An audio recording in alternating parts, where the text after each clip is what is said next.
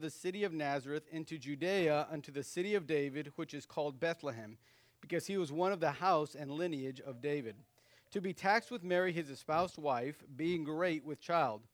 And so it was that while they were there, the days were accomplished that she should be delivered. And she brought forth her firstborn son, and wrapped him in swaddling clothes, and laid him in a manger, because there was no room for them in the inn. I want to speak a little bit about the unknown innkeeper. It is probably the saddest phrase in this chapter. The saddest phrase is that last phrase in verse number 7. There was no room for him in the inn. I think about that innkeeper as I study this passage, because it's probably one of the greatest missed opportunities that he probably had in his whole life.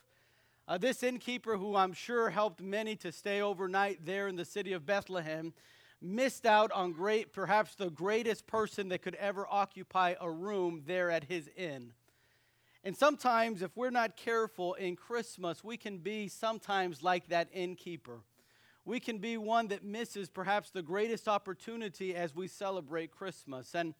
And I think about, as we talk about this story, and all over the world tonight, many will be reading this scripture, and many will be talking about how there was no room at the end for the King of Kings and the Lord of Lords. How on that fateful night, as Mary was going to deliver the Son of God, that the innkeeper said, "I'm sorry, there's no room for him here." And it makes me wonder sometimes how many of us also do that to Jesus in our Christmas season. How many of us many times say there's just no room for him in my life? I believe there are certain reasons why this innkeeper may have done this. And I want to share a few of them with you. I want to give you a few thoughts on that. Number one, I believe many times we have no room for Jesus because we do not realize how much we need him. We don't realize how much we need him. We think that he is just something extra that we do on Christmas. We have our Christmas traditions. We have our Christmas gifts. We have what we do on Christmas and our Christmas vacations and our plans. But many times we forget that what we need most is the Lord Jesus Christ.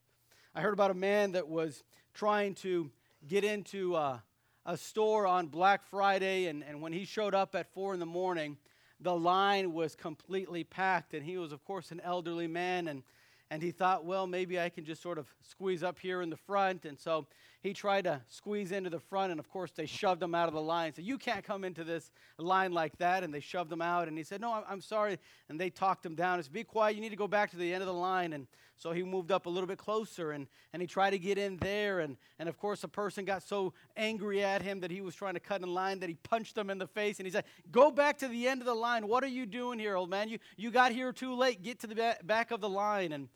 And this old man, he's sort of determined. He said, fine, I'm going to go up a little bit further up. And so he goes up a little bit further in the line, and once again, they throw him out of the line, and they now are calling him names and telling him he really needs to get to the back of the line and quit trying to cut. And finally, he says out loud, he says, that's it. That does it. If anyone hits me one more time, I'm not going to open my store. And you know, sometimes it's like that at Christmas. I found so many times, if you're not careful, we get enraptured with everything that's about Christmas and all the things that we do celebrating Christmas, that we forget the person who we're celebrating. And many times we have no room for him because we don't realize that we need him. We often fail to recognize that the fact is that it's not God who needs fulfillment. It is us that need fulfillment. It is not God that needs us. It is us that needs God. And in this Christmas season, I want to remind you that you are going to need and realize that we need him this Christmas season. You need to make him part and the priority of your home. You need to make him the priority of your life. You need to make him the priority of your celebration. This innkeeper that we know not his name, that we don't know really much about his family, we don't know much about his business. All we do know is that he said there's no room for him here. What a sad statement, because he did not realize how much he needed him. Sometimes, though, not only do we not realize that we need him, sometimes we say that there is no room because we're not willing to adjust our life. We're not willing to make room where there seems to be no room. Now, I don't know about you, but I have found that as the years go by, it seems like life is getting busier and busier. And I think the more that we are in the information age and communication and technology, it seems like it's harder and harder to get less busy, right? Because now people can get a hold of you anytime. I remember thinking about with our teenagers, sometimes I'll talk to them and try to help them imagine a world without cell phones and a world without car phones and a world with a house phone. And I'm not talking about a cell phone for a house phone. I mean one that plugs into the wall and they actually have a number that you talk to. And trying to remember how sometimes it was so hard to get a hold of people and it seems like you could sort of just get away. If you get out of the house, you can just sort of determine I'm not going to answer the phone. But now it seems like it's impossible. Now anyone can get a hold of you anytime, and you got to make adjustments in your life. And it seems like we make a lot of adjustments in our life. We make adjustments for our schedule at work. We make adjustments for our vacation plans. We make adjustments for so many things. But so many times, if we're not careful, we don't make the adjustments that we need for the Lord Jesus Christ. We tell him there is no room, and I would imagine that the innkeeper wasn't lying that night. I don't believe that he was saying, I've got 5 other rooms and I just don't want to give it to this lady who's pregnant and seems like she's about to have a baby. I don't think he was that cruel. But it was a big financial turn for him. I mean, this census that was being made was making everyone that was from Bethlehem to come back to Bethlehem. There's only one inn here. Where are they going to stay? They're going to have to stay in my place. And Mary and Joseph, being as poor as they were, perhaps they couldn't outbid someone for the room, and perhaps they didn't have all the money necessary to get a room in time. But I often think, I wonder what would have happened if the innkeeper would have just adjusted and thought, how about me? What can I give? What can I do? I heard about a young boy that was starring in a play, a Christmas play at church, and he was going to be the innkeeper. They had assigned that to him, but he was a young boy that he just had a really big heart. He wanted to help people. He loved people, and though he was just very young, he just had that kind of heart. How many of you know at least a child like that's just really nice and really wants to share his toys and just can't say no? And he was that kind of little boy, and so they had to coach him and teach him to say, hey, there's no room. Go look somewhere else. And that was his line in the play, and they had to teach him. And this little boy named Tommy said, Tommy, you've got to do this, Tommy, and you've got to say it with a strong voice. You can't be too nice about it. You're the innkeeper. And so Tommy said, okay. And then with a lot of coaching, finally he got it. And on the night of the Christmas play, there was Tommy. And finally Mary and Joseph come up to him, and him as the innkeeper, they ask for a room. And Tommy goes, no, I have no room. You need to look somewhere else.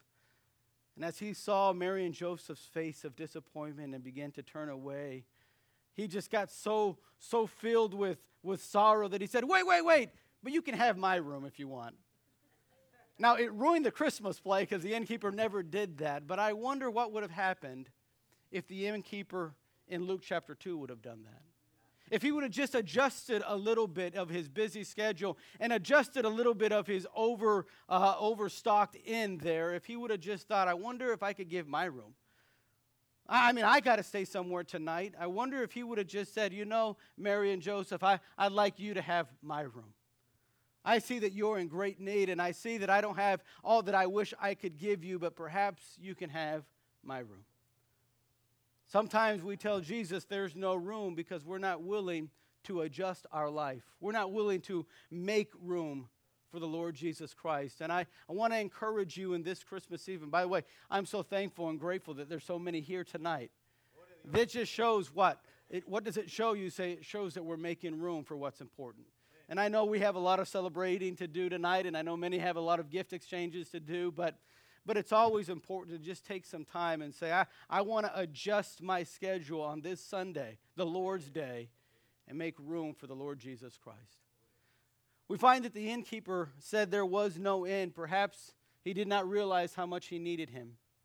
Perhaps he did not realize that he needed to make adjustments for him. But the last thing that perhaps the innkeeper did not realize, he did not realize who Jesus was. I wonder if he would have just thought about who it was that he was taking in. I wonder if that would have made the difference in his life. I heard about a city that was struggling financially, and they had a big city council meeting, and they all came together, and they began to talk about what they were going to do with our financial crisis. They start yelling one to another how they were going to pay the city debt and how they were going to get out of it. And in this group and in this community meeting that there was, a little stranger walked in, an older gentleman, and they all looked at him. He looked a little bit weird. They looked a little bit strange. Nobody knew who he was. Nobody knew if he lived in that community. And so they just kept talking, sort of ignored him, and kept talking about what are they going to do? What are they going to do? And this stranger tried to speak up and wanted to sort of give some input, but since nobody knew who he was and nobody really cared about him being there, they sort of just talked him down and ignored him and kept talking. And finally that stranger just got tired of waiting and not being heard, that he turned and walked out of that meeting. A few minutes later, a man ran in, and he was breathless as he walked into the room, as he ran into the room, and he said, "Guys," he said, "what did that guy say? What did the stranger say? I cannot believe he was here. Is he going to help us?" And everybody looked at him and said, "Who are you talking about?" He said, that man, that elder man that just walked out. I mean, is he going to help us? And they said, "No, he didn't even say anything. Who is that man?" And the guy said, "What? You don't know who he is? That man is John D. Rockefeller, the wealthiest man in the United States. Y'all didn't ask him for his help?" And they said, "We didn't even know who he was." You know, sometimes in Christmas, if we're not careful, we don't realize who Jesus is. We try to make him something that we can just sort of add on to our life, and something that's just a routine of what we celebrate. But I wonder if we realize just how important he is. If we realize just who he is.